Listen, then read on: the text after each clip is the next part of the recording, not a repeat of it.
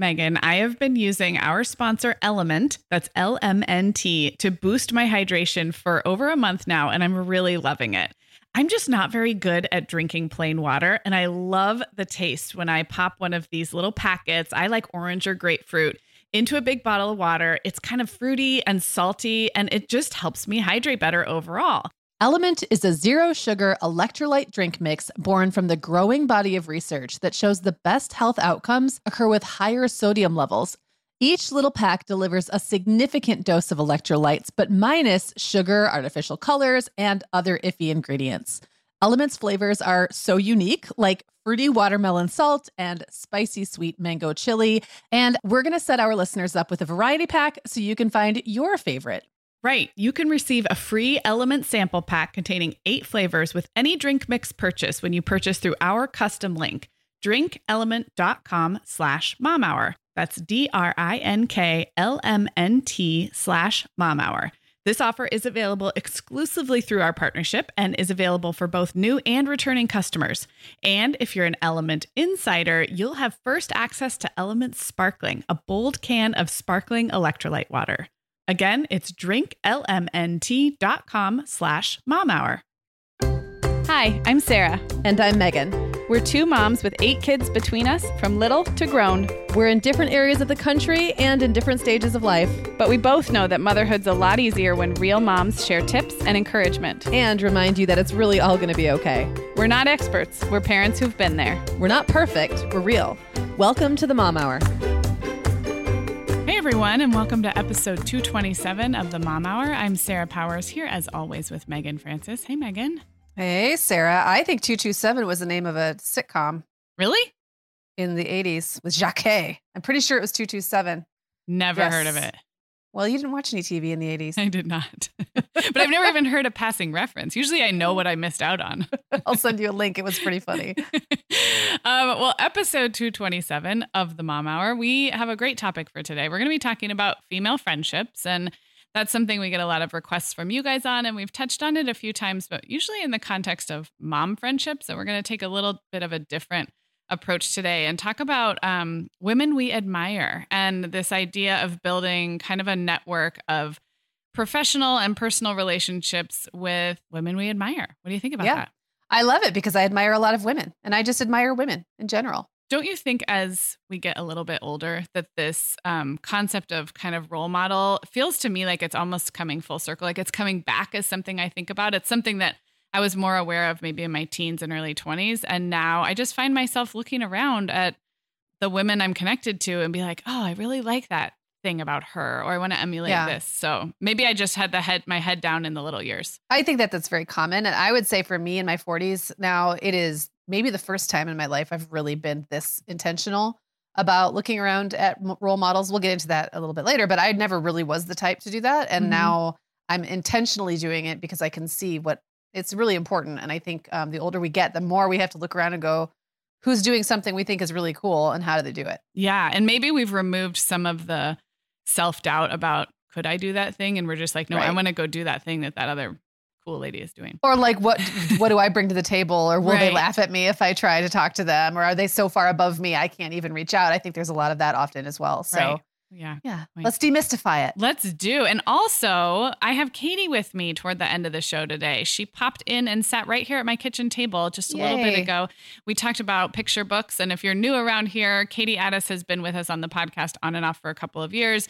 And this year, we have been talking about books every couple of months. Sometimes we talk about books for moms to read and sometimes for kids and sometimes a mix. And today, it's picture books that have kind of stood the test of time, at least in my house, since my kids are moving out of picture book stage. So it was a really great segment. It comes with a huge book list that you guys will be able to access on our website. So stick around for the whole episode because Katie and I will be toward the end of it. Megan, the end of the school year and kickoff to summer is a busy time of the year for families, but we can all eat stress-free and hit our wellness goals with ready-to-eat meals from our sponsor, Factor.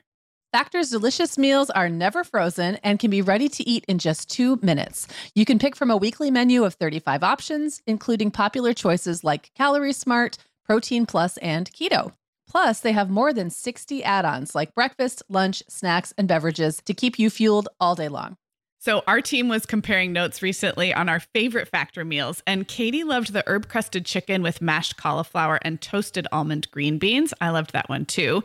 And get this, so did her little boy, Charlie. She heated it up for lunch one day, and Charlie, who's 3, ate almost all of the green beans. I mean, that's quite an endorsement, right? I was going to say, what a parenting win. And I get it, Charlie. Those green beans are crazy good. And if you really want to treat yourself, they even have meals with filet mignon, shrimp, truffle butter, broccolini, and asparagus. Listeners, head to factormeals.com/momhour50 and use code momhour50 to get 50% off your first box plus 20% off your next box.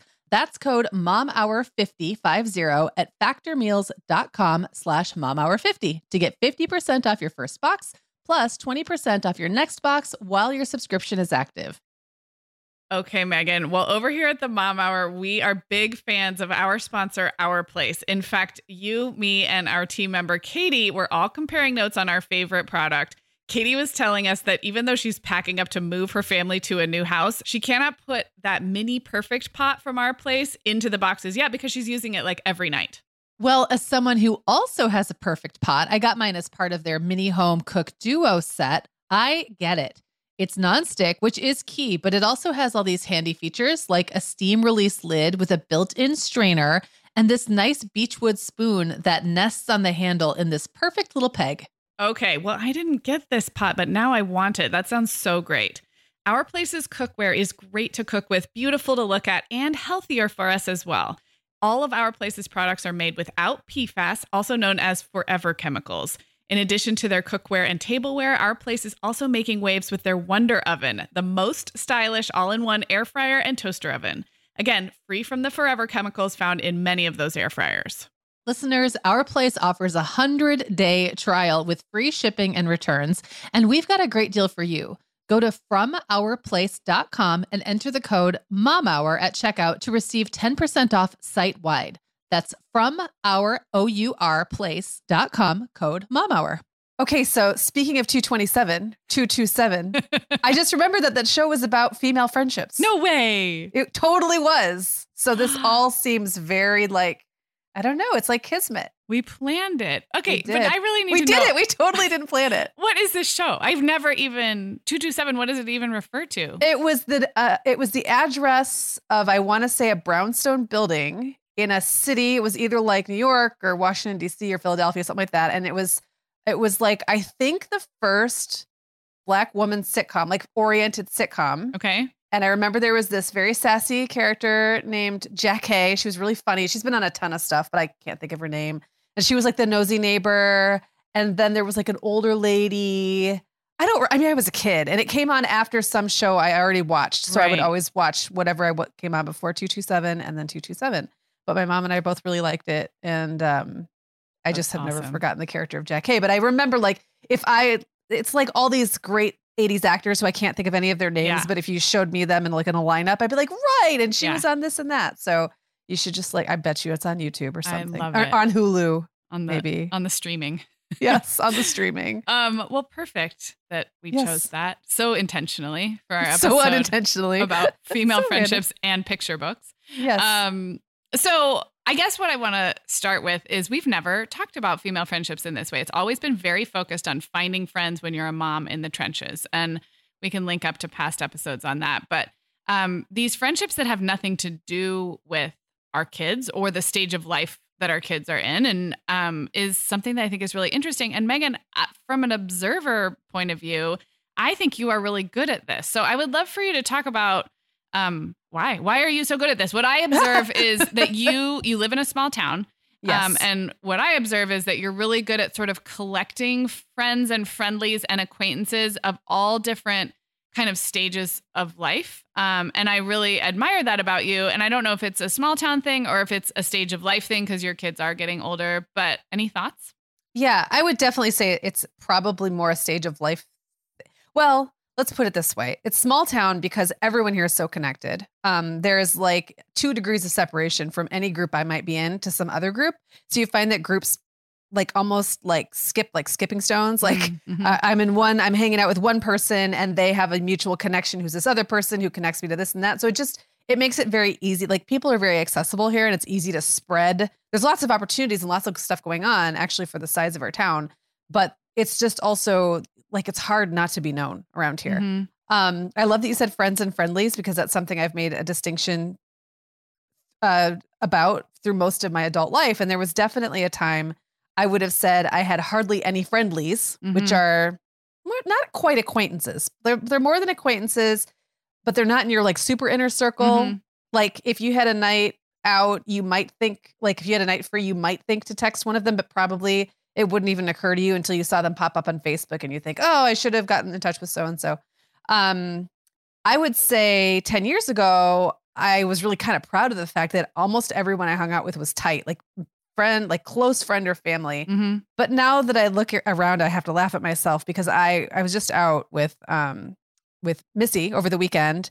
And I think last time also that I was out with Missy and Jenna, they were just laughing because I can't go 5 feet without like running into somebody. Oh, I know. Like, I've been out in your small town with you and it is quite an experience. Well, also you were a local radio celebrity for a while. I was.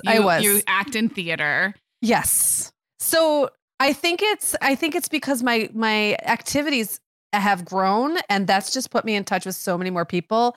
And I don't set out to be a social butterfly, but it just happens. I'm curious. So there's the kind of inevitability that you're talking about that just you're out there, you live in a small town and you're a part of the community. But in these overlapping friendly circles, are there times where like there's someone where you're like, I really would like to get to know that person better, or like that lady and I just seem to have a connection? Because I do feel like I also run in overlapping circles and I've gotten to know a lot of people in my town. I don't feel like I'm as good as you are about like then going to grab a drink with that person or talking about something other than our kids. I feel like that's kind of just such a habit. So do you feel like you do that intentionally?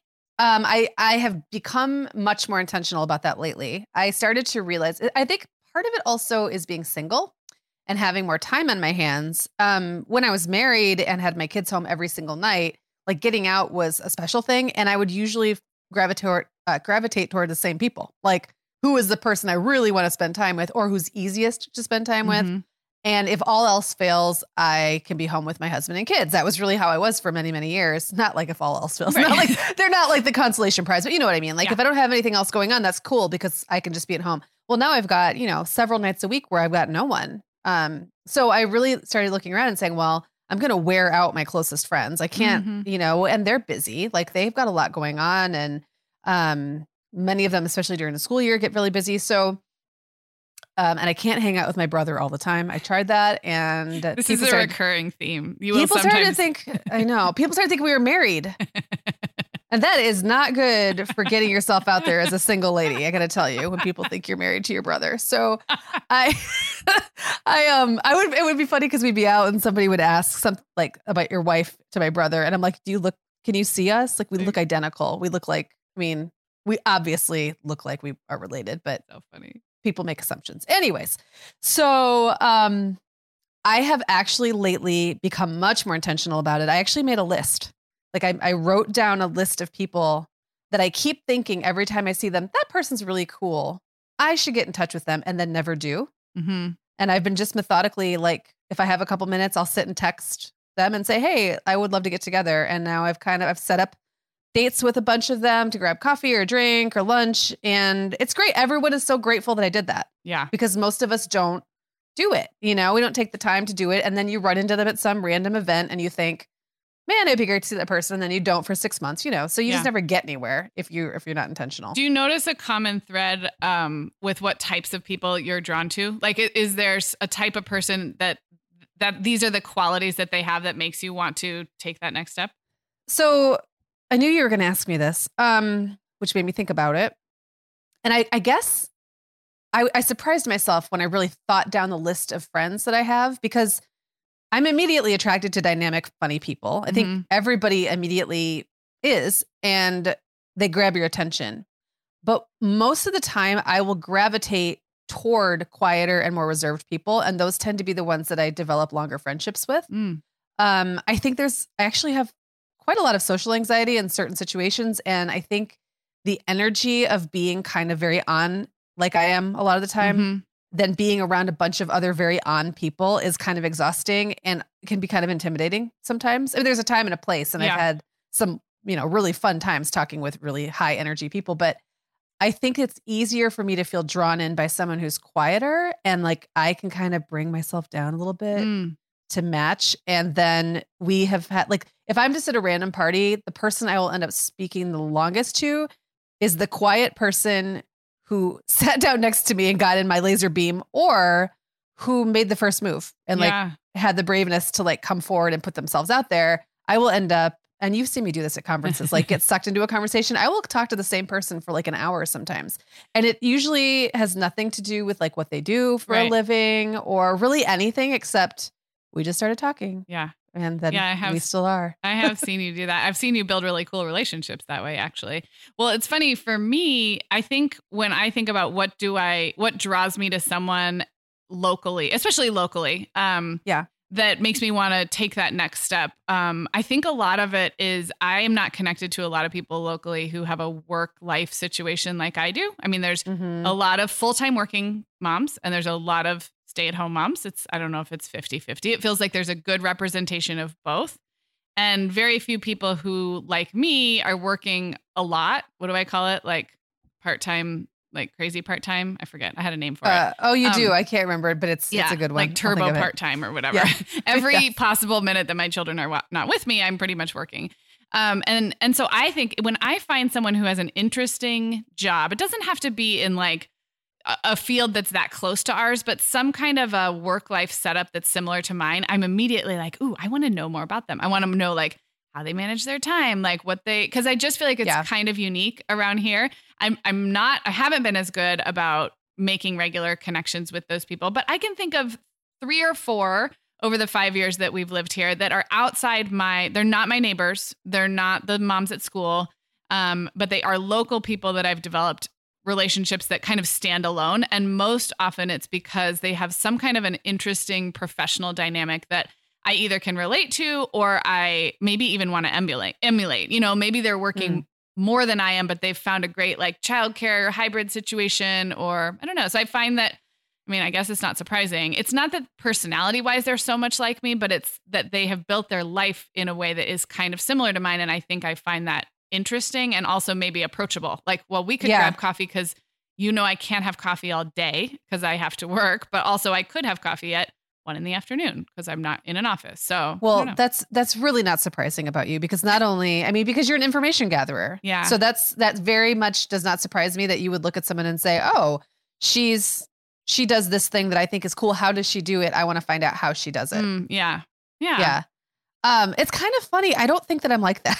Right. I don't think that I set out to gather that kind of information. I think I absorb it probably, maybe more intuitively. And it's not super common around here for people to work in a creative field or from home, but like there are enough. And I've somehow managed to find the couple dozen of them, of us that exist. Yeah. And that's another one of my social groups. But if you took my theater friends and my business friends and my mom friends and whatever, and you just like threw us in a snow globe and shook us up and like we all wound up in the same place, I would probably talk to everybody about something completely different than those things.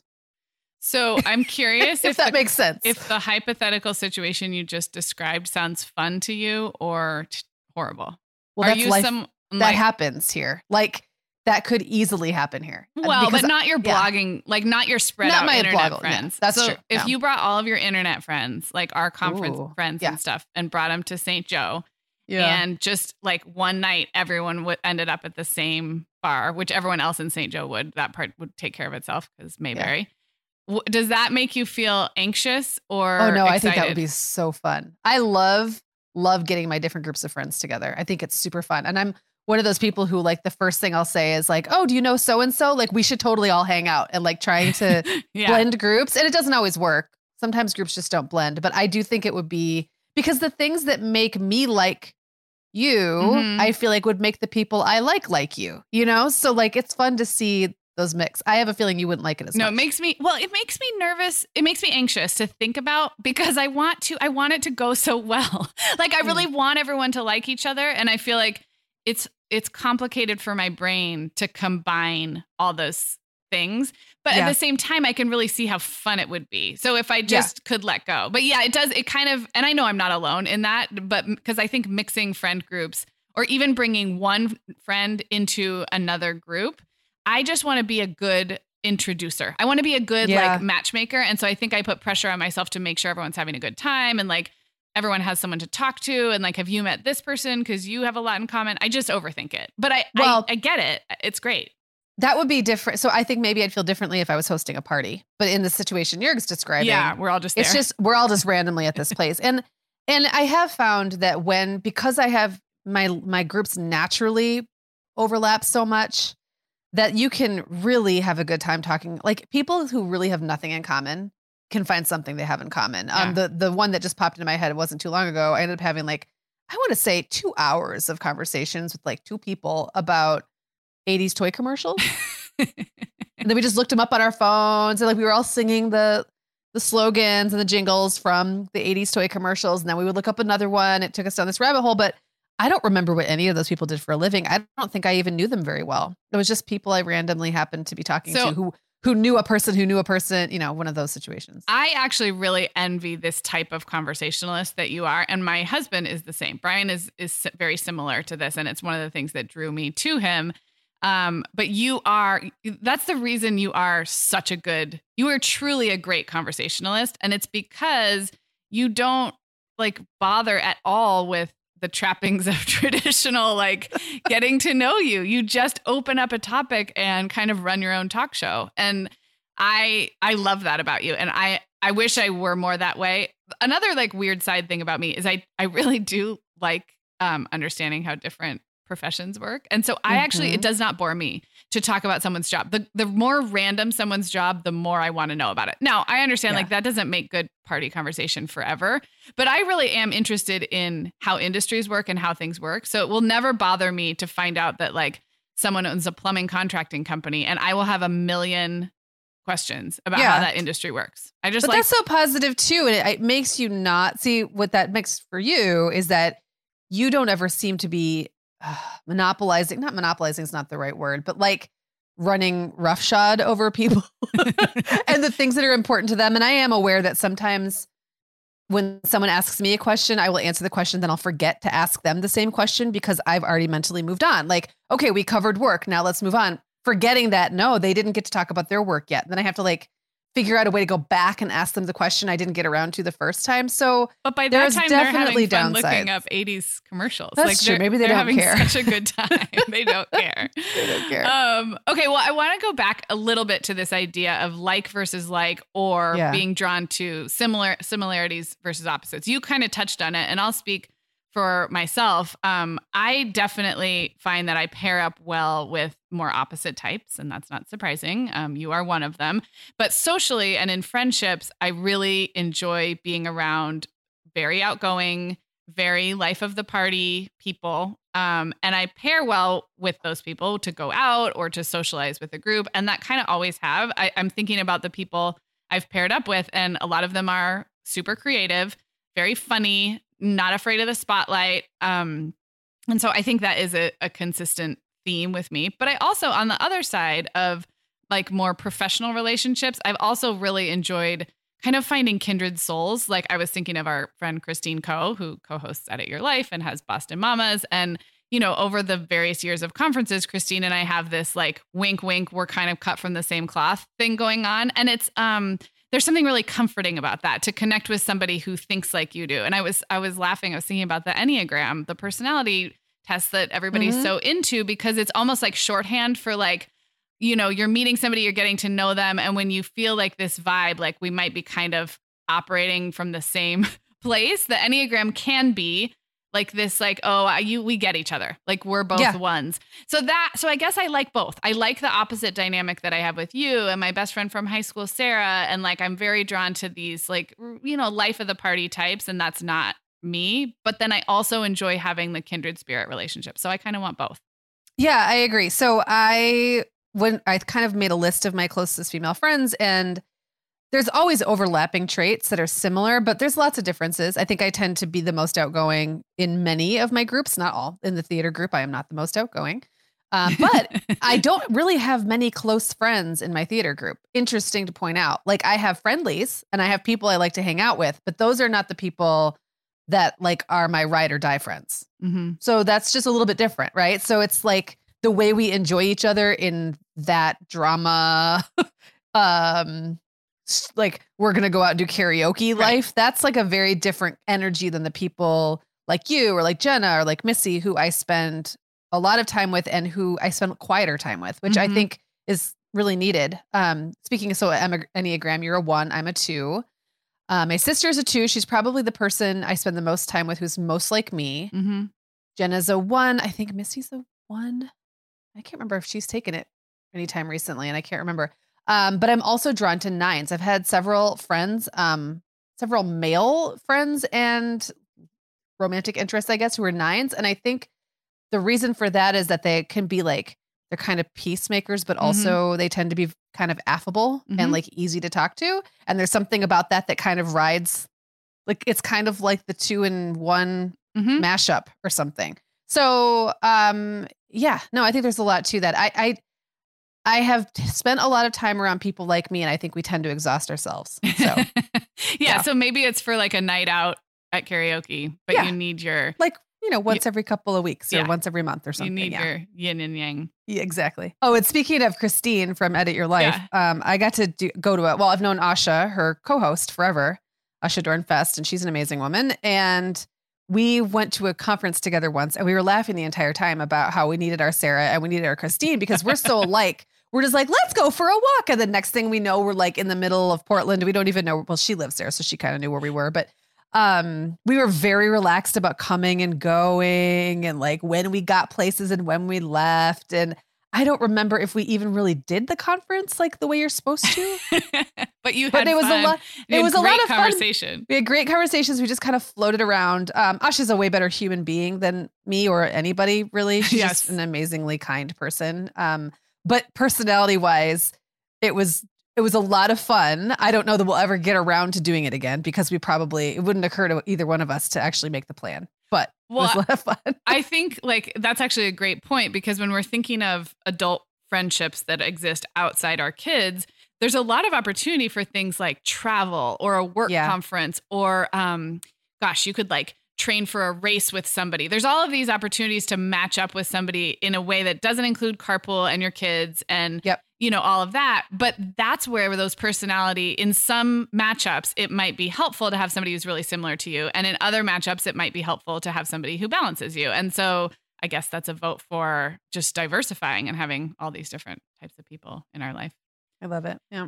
I kind of wanted to finish on this idea of like, I don't really like the term girl crush. What did you call it? Fangirling? Fangirling, yeah. Like the feeling I described when we were prepping for this, I described remembering in high school just idolizing girls who were older than me, 2 or 3, 4 years older. And even through my early 20s, I would notice how they wore their hair, how they talked. It was not a romantic crush. It was this noticing down to the detail of this thing that I was not quite yet ready to be. And then that kind of went away when I was a mom of young kids. I had my friends and of course I admired things about them or I liked somebody's clothes or their house or something, but it didn't feel the same.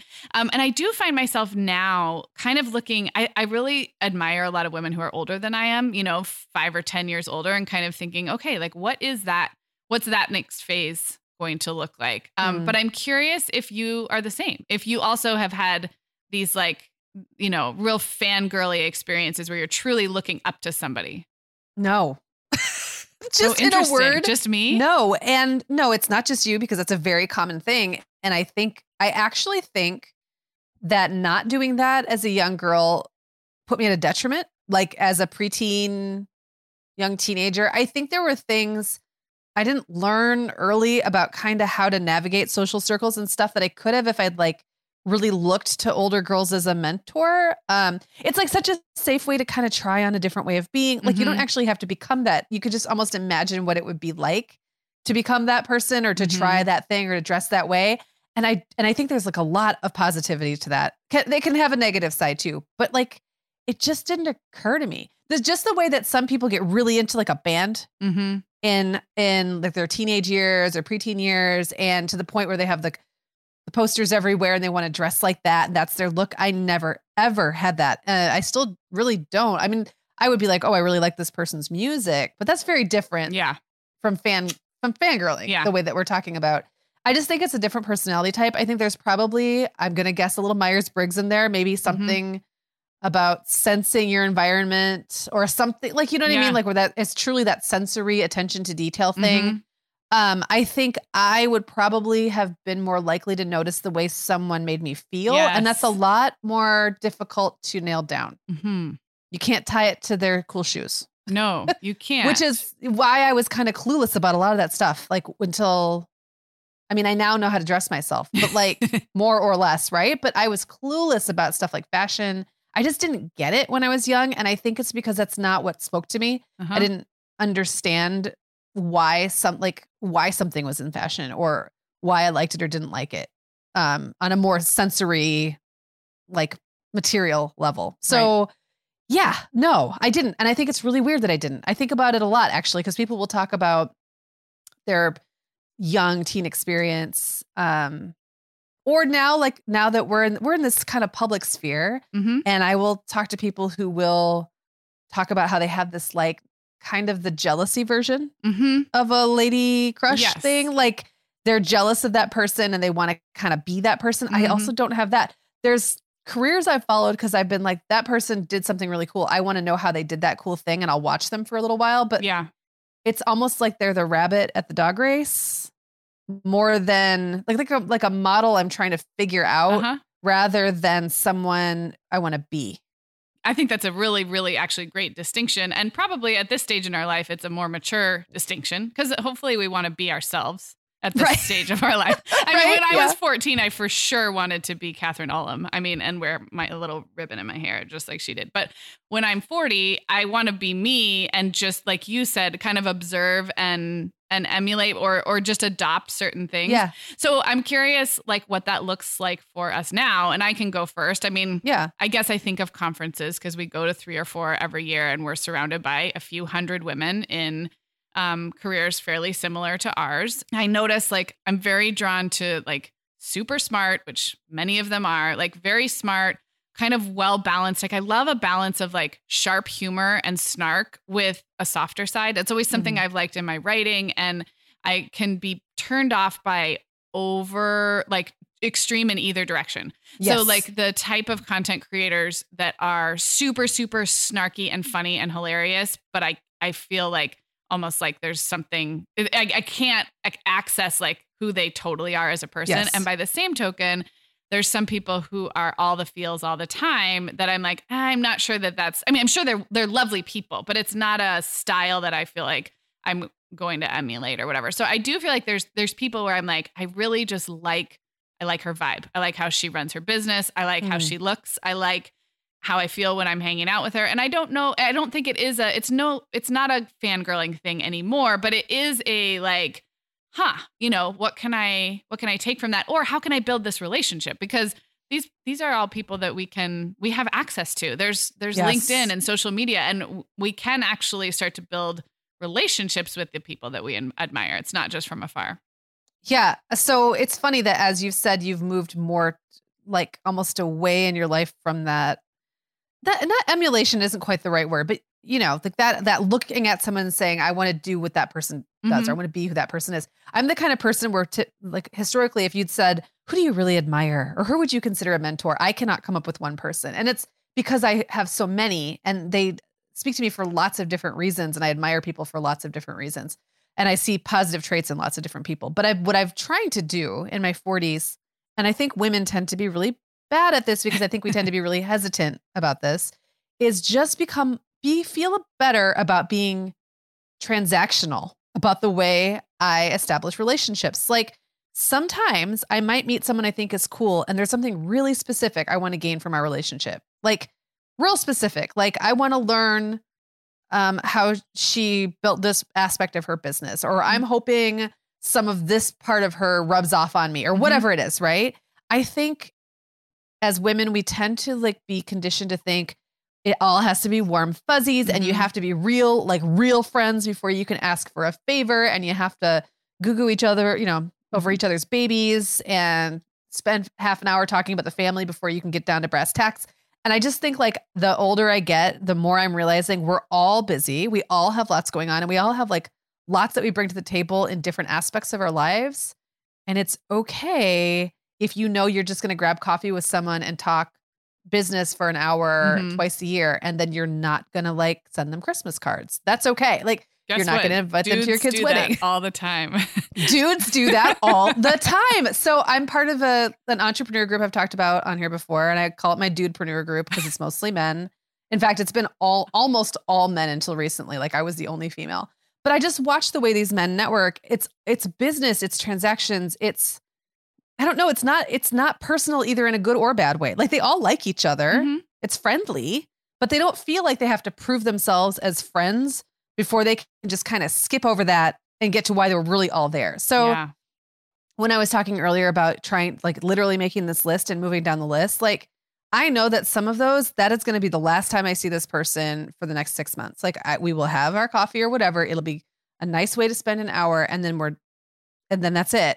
Or there might be someone where I'm like, this was great. Let's get together again in a month and really do it, really get on the calendar. And then some of them might turn into close friends. I don't know, but I don't feel like I have to go in with the assumption that they're all going to be best friends because nobody has the time for that. Right. So it just takes the pressure off, I guess. And I think that women, especially when we're talking about careers and learning and personal growth, I think that's something women could stand to be just more open to. I agree. And think of the pressure it takes off, like you said, for this, like this relationship is going to be my twice a year spiritual pep talk or my twice a year, you know, like tears rolling down my face, laughing or something. And that's all that it needs to be.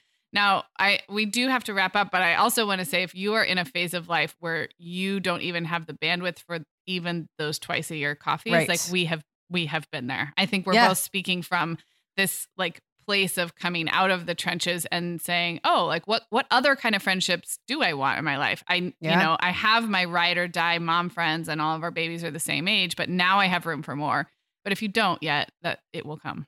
And I would also say that the ratio now for me having these in real life connections compared to 10 or 12 years ago, back then it was all online. And I still had a really robust kind of professional and outside of the mom, like there were the mom friends, but there was other things going on.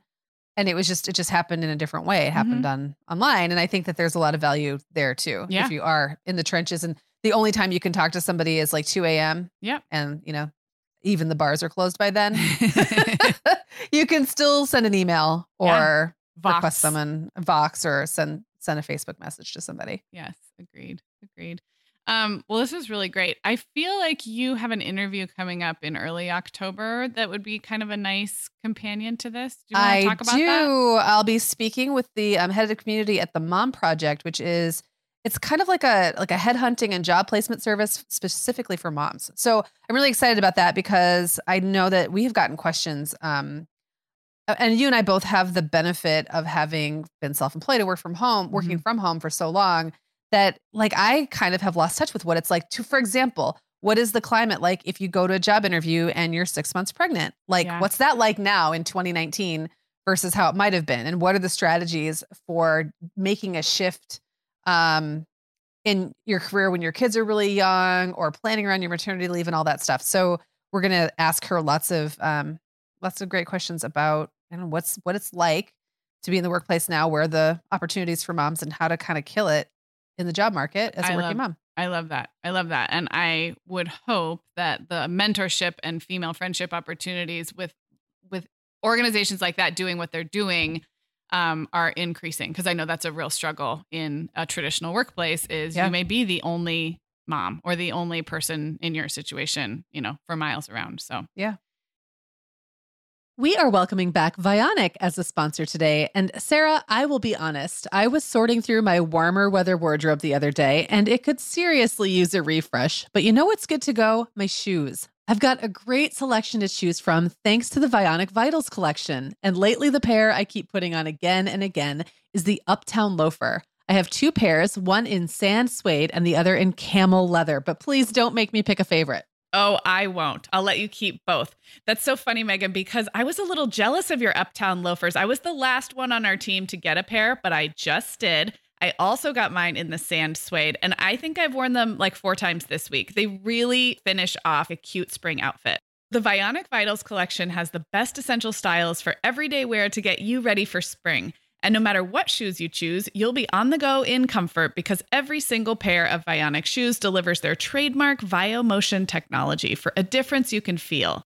Vionic sandals, sneakers, and flats all offer incredible support, stability, and cushioning, and every pair comes with a 30-day risk-free trial, so it's easy to try them out. Use code TheMomHour15 at checkout for 15% off your entire order at VionicShoes.com when you log into your account. That's a one-time use only. Vionic Shoes. Wearable well-being for your feet. We are welcoming back Ritual as a sponsor today. Megan, we both try to make healthy choices, but sometimes it's tricky to sort through fact and fiction when it comes to supplements and vitamins to figure out just what they're doing for us. That's why I'm glad Ritual keeps studying their products and sharing the results, especially as it relates to women, since women are the focus of all Ritual's products, including the Essential for Women 18+ multivitamin. And the results are super reassuring. Just as an example, Ritual conducted a university-led clinical trial for their Essential for Women 18+ multivitamin, and it was shown to increase vitamin D levels by 43% and omega-3 DHA levels by 41% in just 12 weeks. Ritual's Essential for Women 18+ multivitamin is made with high-quality and traceable key nutrients in clean, bioavailable forms with 9 key nutrients in 2 capsules per day. Plus, they are leading the industry when it comes to sustainability.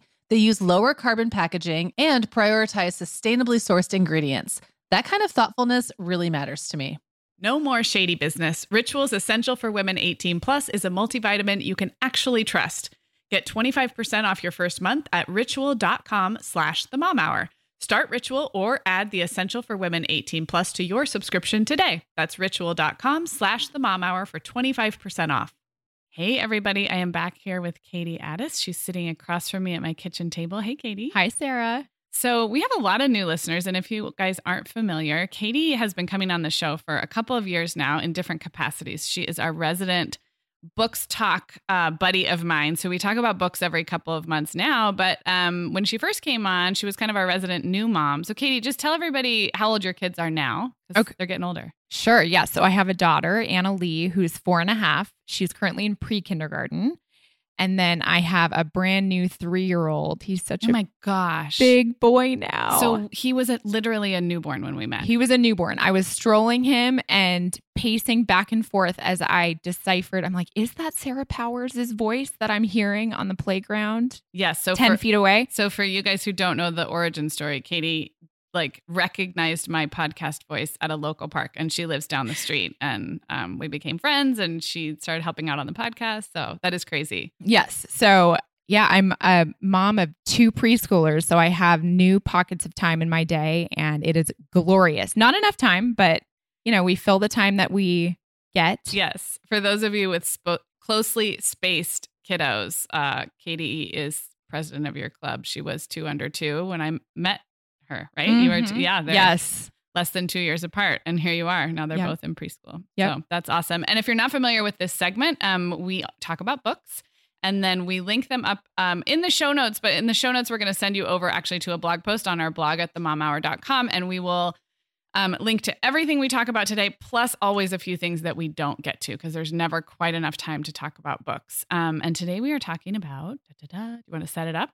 Sure. We're talking about picture books. And I know that is a very broad category. And honestly, picture books makes me want to have preschoolers forever. But I know, Sarah, you're a big fan of keeping picture books alive in a household well into the elementary school years.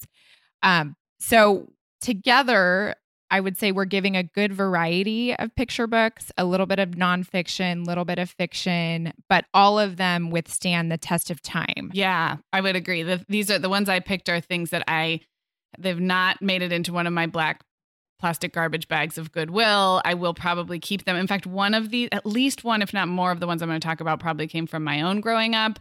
So these are, I'm going to be talking for sure about books that kind of withstand the passage of time and don't get chucked away. And Katie, you made a really good point. These aren't necessarily our kids' absolute favorite books, right? No, they aren't, with the exception of one series. But yeah, they're not necessarily our kids' favorite, but You Count Two and what are your favorite books are the ones that you want to, or are motivated to read. So anyway, we count two moms, right? Yes, we do. And yeah, Megan and I talk all the time when you're talking about enjoying books with your kids and enjoying reading aloud, you do not have to be reading aloud from that same old, Thomas the Train book. I mean, that's okay too, but like you get to make sure balance it out. Yeah, exactly. Yeah. So we picked these books because we love them, not necessarily our kids' favorite. Yes. And as always, we start with what Sarah and I have been reading. Yes. So Sarah, you want to start with that? Yeah. So I had a pretty good summer of reading. I have been reading more fiction. Everybody knows that was kind of my goal this year.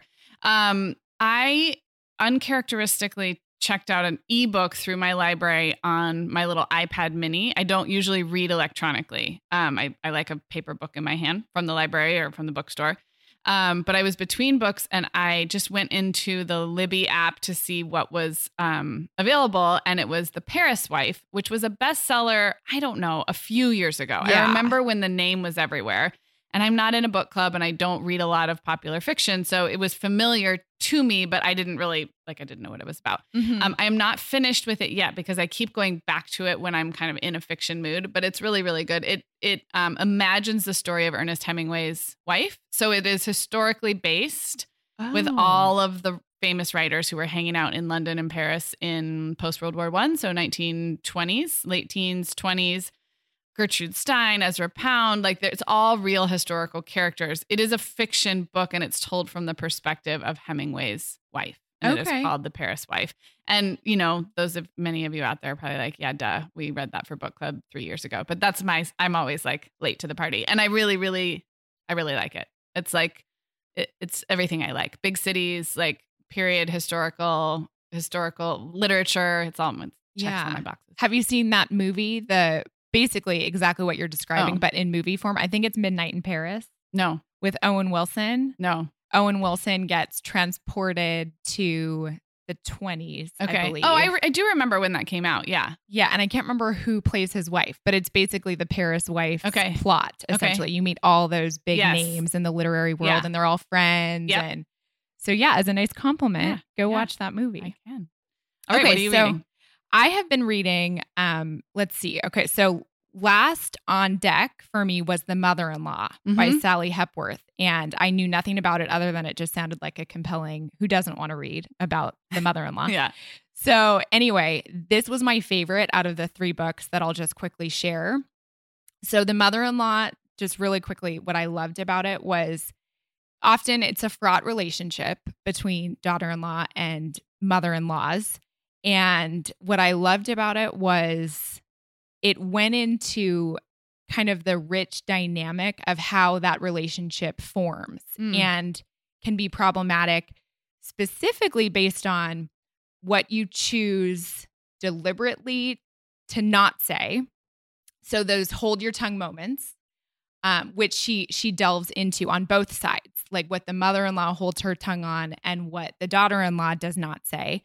And then those moments that you accidentally don't say something that you wished you would have in, the aftermath of a situation. You hear the characters talking about, oh, I meant to say this, or I wish I would have said that. And there's just a big emphasis on that, the things that remain unspoken and those things that you do choose to say, which kind of shape the relationship. Anyway, it's just a really, really rich study of that dynamic and the evolution of this particular mother-in-law, daughter-in-law pair. And it's all in the landscape of a mystery and a death. And it's really, really good. That Alternating narrators. It's suspenseful. I could not put it down. Oh, that's it was great. Really good. The other sort of suspenseful thriller that I read was called The Au Pair by Emma Rouse. Okay. And this was actually a book club pick. I wasn't able to attend the book club meeting, but because it was a book club assignment, I'm a good homework doer. So I did my homework. And it's kind of an outlandish tale. there's a mystery surrounding the true origin and identity of this pair of twins, and then parentage questions of another child and the au pair and a mother get wrapped into this whole mystery. There's also a death. A little too outlandish for me in the end, and things weren't wrapped up as neatly as I wanted. There was still some mystery left by the end that I didn't like. And then lastly, I read this book called The Smartest Kids in the World. Oh, I read that book. Oh, Yeah. okay. Mhm. Yeah. So it's written by a journalist, and it basically compares the U.S. education system to Finland, South Korea, and Poland. And it has some thought-provoking, maybe food for Is thought. that one by Fareed Zakaria? No, it's not by Fareed Okay. Zakaria. Fareed Zakaria also has a different book. I have read The Smartest Kids in the World. Is it Madeline Levine? You know It's what? okay. I actually We'll link don't to have, it. Yeah, we'll I'm link putting to you it on the spot. I have read it, but I read like 3 books that were kind of similar around in the same time. vein. Yeah. Okay, yeah. So just good food for thought, especially as I'm getting ready to launch a pre-kindergartner into the start of her entire educational journey. And so I feel like I'm still shaping my, my overarching beliefs about what I want my daughter's ideal education to look like. But really, I mean, spoiler alert, it boils down to the household in which you bring up your children and you have the power to kind of shape it yourself to an extent within the constraints, of course, of the U.S. educational But it's system. so interesting. I think that cross-cultural stuff is so interesting. Anything, education, parenting, like. Me too. So even if you don't come away like changing your mind, it's just super interesting to find out how other countries have built their education systems and how they're similar and different. And yeah, I agree. Turns out the way we do things is not the only way to do things. Exactly. Exactly. Well, that's a perfect segue actually into my very first picture book pick, which is a nonfiction title, and it's very globally geared. So it is called This Is How We Do It, and the author is Matt Lamothe. Okay. And the subtitle is One Day in the Lives of 7 Kids from Around the World. I love this. And it is illustrated. It's not photographs.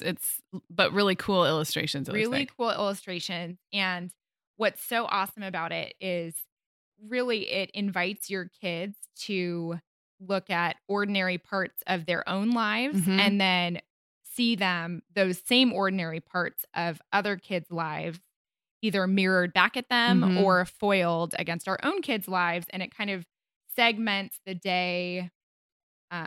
This is what I eat for breakfast. This is how I go to school. This is how I spell my name. Really cool illustration. Really cool. Yeah, the 7 places around the world that that kids represent, or one kid from each of these countries are Russia, Japan, Uganda, Peru, Iran, India, and Italy. Really cool. I mean, it's a cheap trip around the world and just really is an awesome book. I could see this in a classroom too. Oh, absolutely. Yeah. I want it for our school library. The one friend who recommended it to me said that her daughter loved the opening page, which pictures all of these various children from the places I just mentioned. And then there's a big slot that is blank that says, "This is me." And she actually put a picture of her daughter in that one really slot cool. compared to all the other kids around the world. It's very cool. I love that. There is a National Geographic. I'm pretty sure it's National Geographic, or maybe it's DK. One of those more encyclopedic type nonfiction books, and it's called A Life Like Mine.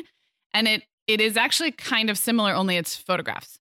And it does more countries. So it's instead of honing in on 7 and getting to know them, it's actually probably, 30 or 40 countries, but it does the same thing. It shows, and it's photographs of, I'm pretty sure it's called A Life Like Mine. And I will link that one up too, because it's different, but similar. Yeah. You know what? I mislabeled. I shouldn't have said it was nonfiction. It's realistic fiction. I know what you mean.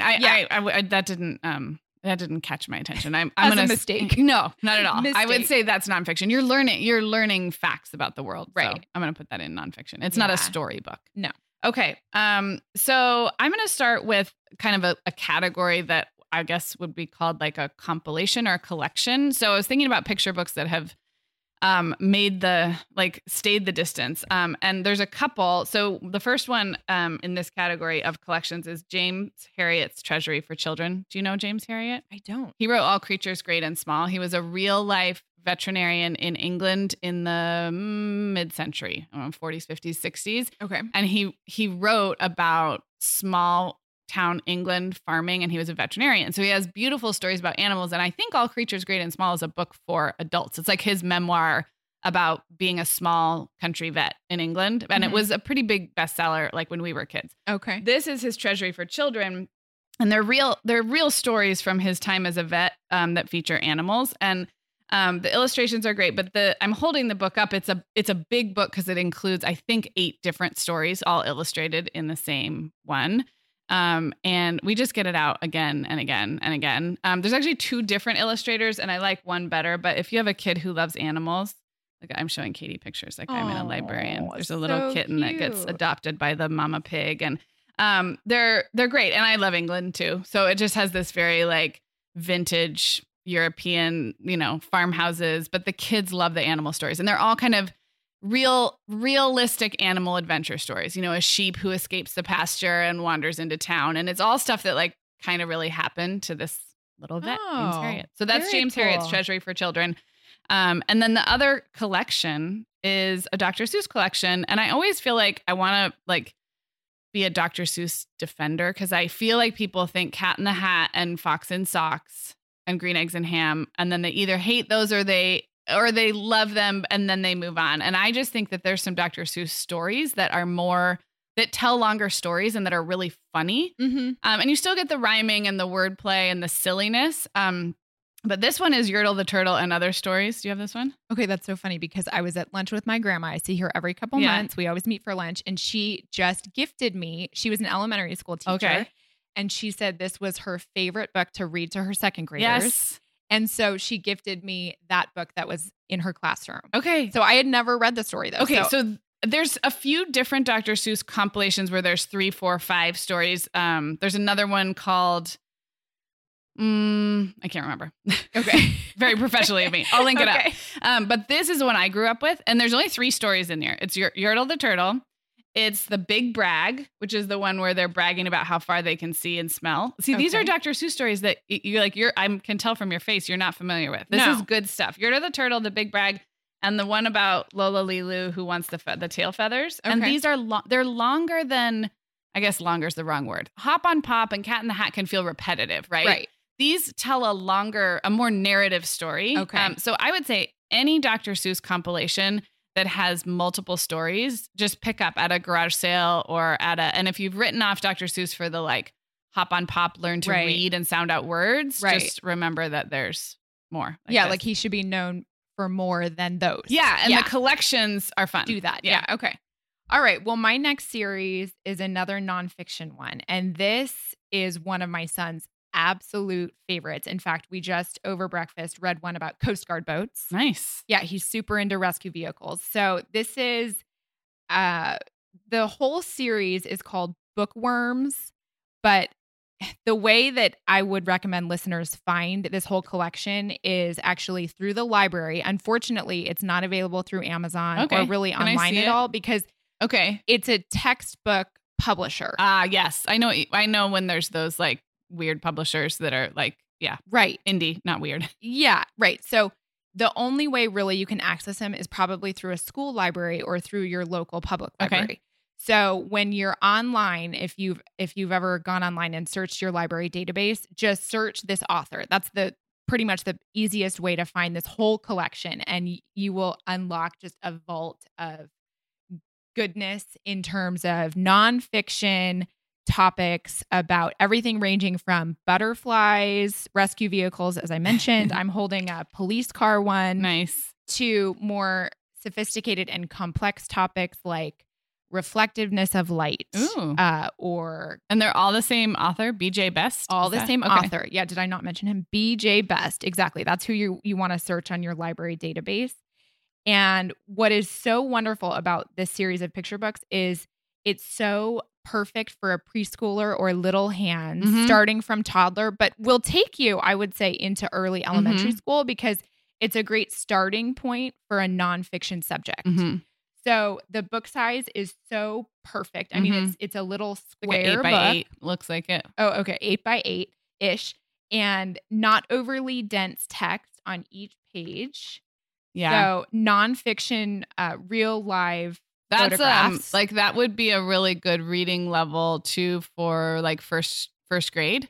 For a kid starting to read on their own. Yes. Because Yes.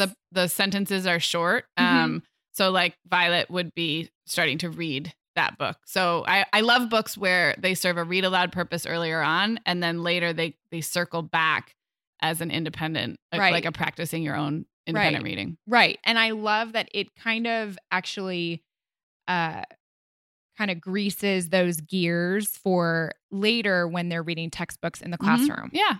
And in the back, they have a little vocab review. So it'll have some academic language or some vocab words that the child may not have heard before or learned before. And so it has a little new word list in the back. So, Nice. yeah, I mean, this book series is so great. I love it. Awesome. Yeah, Love so it. library, and it's not going to hurt your pocket at Yeah. all because it's going to be free. Support your libraries.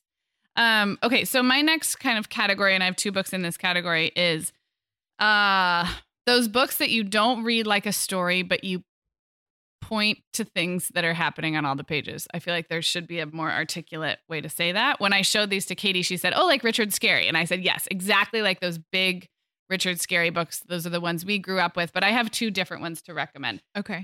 One, I'm going to do this one first. It's called In the Town All Year Round. I guess you're, if you're familiar with like a Search and Find or a Where's Waldo, I would even put those into this same category, things to look at and point to where you don't have to read a story. But these are, I would say, are more creative than just a Search and Find or a Where's Waldo. But Right, those are like- fun too. Like it demystifies the world around you in a And there's fun so way. much detail, and they're usually big. So it's like you Yes. open it up and you just spend 10 minutes on this page. So this In the Town All Year Round, this is an amazing book. Katie, you're going to want this book. It's Yeah. one town in 4 seasons. And so in each of the 4 seasons, you go to the bookshop, the downtown, the farmhouse, and like you go to the same, like this is a town square in the winter, and you go through. But what's cool, trying to find the beginning of a season page.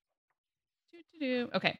So at the beginning of winter, it will give you things to look for throughout all the winter pages. So it will tell you that the magpie has found something exciting in a tree, and your kid can look for the magpie in each picture and on the next page and on the next page, and it sort of follows that storyline throughout the winter, and then it turns to spring. So it's really like one day in each season in this town, but with illustrations that have so much going on, like, you know, tons and tons and tons of things going on. It's really cool. I love that. Okay, wait. So I see that a unique feature is that there is, I mean, I know you just explained that the text actually, or the words and descriptions happen at the very first. Yeah. So it like sets up each season, and then you just look at the pictures. pages. And Right. literally, if you have a 2-year-old, all they're going to be doing is just looking at the pictures. Yeah. But as kids as old as 8 or 9 or 10 can have fun doing the more search and find elements. So on each page, like there's one storyline where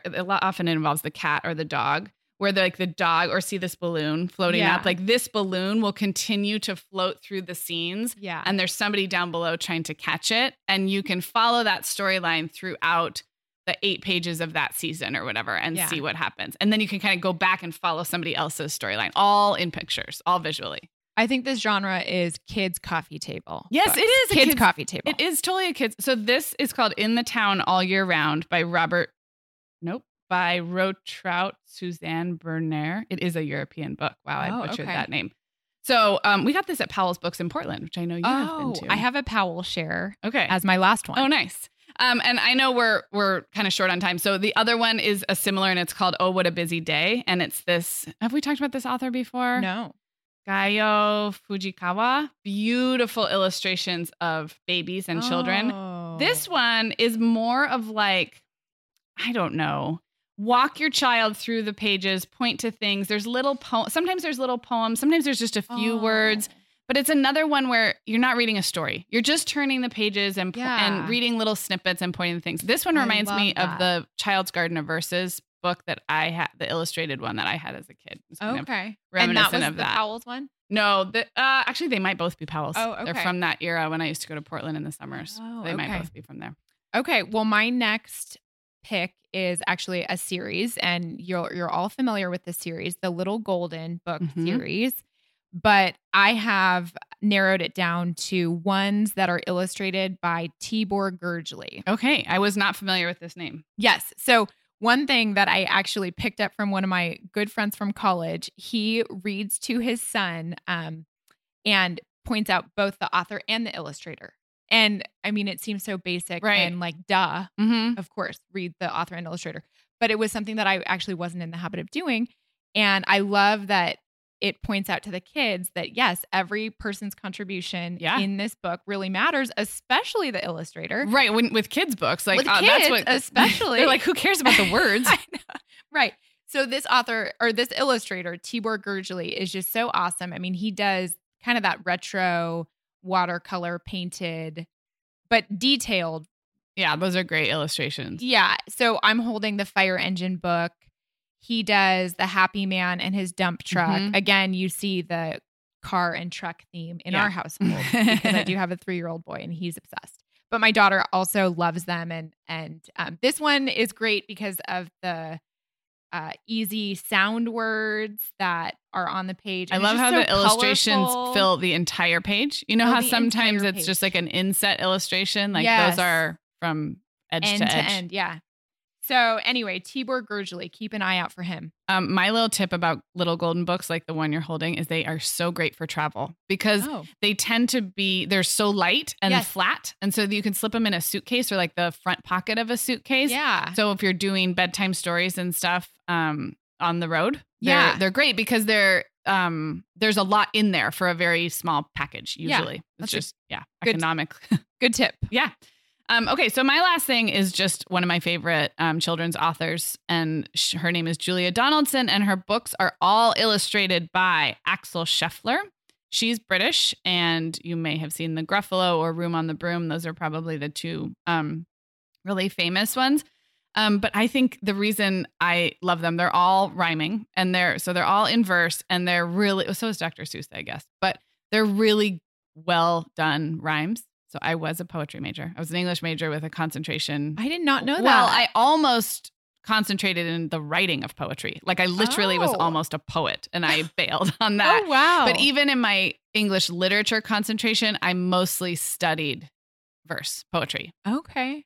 So I'm real picky about rhymes and I'm fine. I mean, I'm fine without any rhymes, but it bothers me when children's books are written in verse sloppily. Right. Just the meter's not, it's just not done by somebody who knows rhyming. Julia Donaldson is my favorite rhyming children's author, and the stories are funny. The illustrations are great. And it's just one where I would say, just pick one or order all of them. The ones I'm showing Katie are paperbacks and they're all beat up. This is not a big investment. These are not coffee table books. These are like, but they're some of my favorite to read aloud. And if you're intimidated by verse, or if you love verse and like me are annoyed by poorly executed rhyme verse, snob. If you're a rhyme snob like me, she's so good. I love it. She's so good. And there are BBC movie versions, little short movies of The Gruffalo and Room on the Broom that are really sweet. Yeah, Room on the Broom was on Netflix last year. She is a big deal in the or UK. Maybe Amazon Prime. I don't remember. So she's like really very widely known in the UK, and then I think lesser known here. So they would make the BBC children's stuff from her books because her books are really well done. Snail and the Whale is one of my favorites. I'm trying to think if I have a favorite. Snail and the Whale might be. Okay. Yeah, I'm definitely going to have to get some of those. Yeah. Okay, my last pick is another book series. This is, in fact, a nonfiction book series, and the whole collection is called Meet the Artist. Oh, I like that. And this was my Powell Books find, and I mean, among many others, but I got it at a highly discounted price, which is exciting because they're a little pricey on Amazon. They range from $20 to $25, I think. But you guys, I am not a huge museum person. Yeah. I mean, I'll look at a painting and seen it, been there, done that. Let's move on. This particular one is Vincent van Gogh. All of them are by Patricia Geis, Geis. But this invites you to really look at a piece of art and invites you to really interact with it. So it is interactive, which if you've been listening to these book segments, you guys know I'm a huge fan of interactive books, but it is very sophisticated interaction. So not only do you have lift the flap, pop up, what else? Oh, yeah. So the pop up is the actual art of Van Gogh. So for example, Really this cool. one is a pop up of the Yellow House. But it's actually interaction that is very similar to, if you're familiar with the Jolly Postman series. Are you familiar with the Jolly Postman? Okay. So the Jolly Postman is kind of has a fairy tale spin where the Jolly Postman delivers mail to all these fairy tale creatures. I don't know that. Okay. Well, if you're familiar with Jolly Postman, this is similar. If you're not, go check out Jolly Postman. There's like this one page has. So she's sliding an actual like art card out of a little frame. Exactly, with a pop-up of I'm a going to sunflower. venture and say if you have a 1-year-old, I do not recommend this title. No. This is a rip. We used to call them rip the flap books. Oh, rip the flap. Yes, this would be that. Rip the flap, rip the pop-up, rip everything. Yeah. This is more for probably late preschool, elementary school, but it will pose questions like, which one would you hang in Gauguin's bedroom? Which version, because it has multiple pop-out cards of the sunflower art. Which one do you like more? I feel like my 11-year-old would like this book. Like it's any so kid who cool. loves art. Yeah. So cool. And this series contains all different artists. I think Matisse, Da Vinci. One of the prompts is decorate the blue bedroom with the furniture you'll find at the end of the book. I mean, it's just every page has really interesting information about that particular piece and then invites a certain prompt for it. I love it. It's really awesome. Beautiful. Yeah. I love it. Yay. So that's my last pick. All right. Well, it is time to wrap up. The time goes way too fast. I know that went long. So it was so fun. When we come back in a month or two-ish, it's always a little bit ish, we'll have to do some more holiday stuff. Yes. People love that. So if you guys have feedback for us, just reach out hello@themomhour.com. I know we always get great feedback about these book segments, but we will be planning at least 1 or 2 more for this year and are open to your ideas and suggestions. We did do holiday books last year, so we can think of some other fun way to tackle that. So. Yeah, we're always adding more to our collection anyway, right? Yes. And again, themomhour.com is where you're going to find this book list. It'll be a blog post. You can find it linked up in the show notes for episode 227, but it will be its own separate list because we just have so many things to link to. All right, Katie, thanks for coming over. Thank you, Sarah. The Mom Hour is supported by partners like Erica. Erica is the social media health app for teens that gives them the tools to unplug when they need to for improved health, study focus, sleep, and daily balance. Erica was built by a dad of 3 boys who saw that teens themselves were really becoming self-aware to the risks of social media, and he wanted to help them self-regulate. Erica works to hide distracting apps from your phone at the touch of a button, keeping them out of sight and out of mind without deleting your data. Tell your teens about Erica and save 20% on the Erica family plan with promo code TheMomHour. Go to erica.app and search for plans. That's Erica with a K, ERIKA.app, and use code TheMomHour to save 20%. Hey everyone, Sarah here. Megan and I would absolutely love it if you hit pause right now, right where you're listening, and left the Mom Hour a rating and review. If our show has helped you feel a little more confident as a mom or a little less alone, that's one of the absolute biggest ways you can thank us. And it really takes about 30 seconds. If you're listening in Apple Podcasts, just navigate to the Mom Hour's show listing. So not the episode you're listening to right now, but the kind of landing area for our show as a whole, and then scroll down to leave a rating or review. Thank you so much.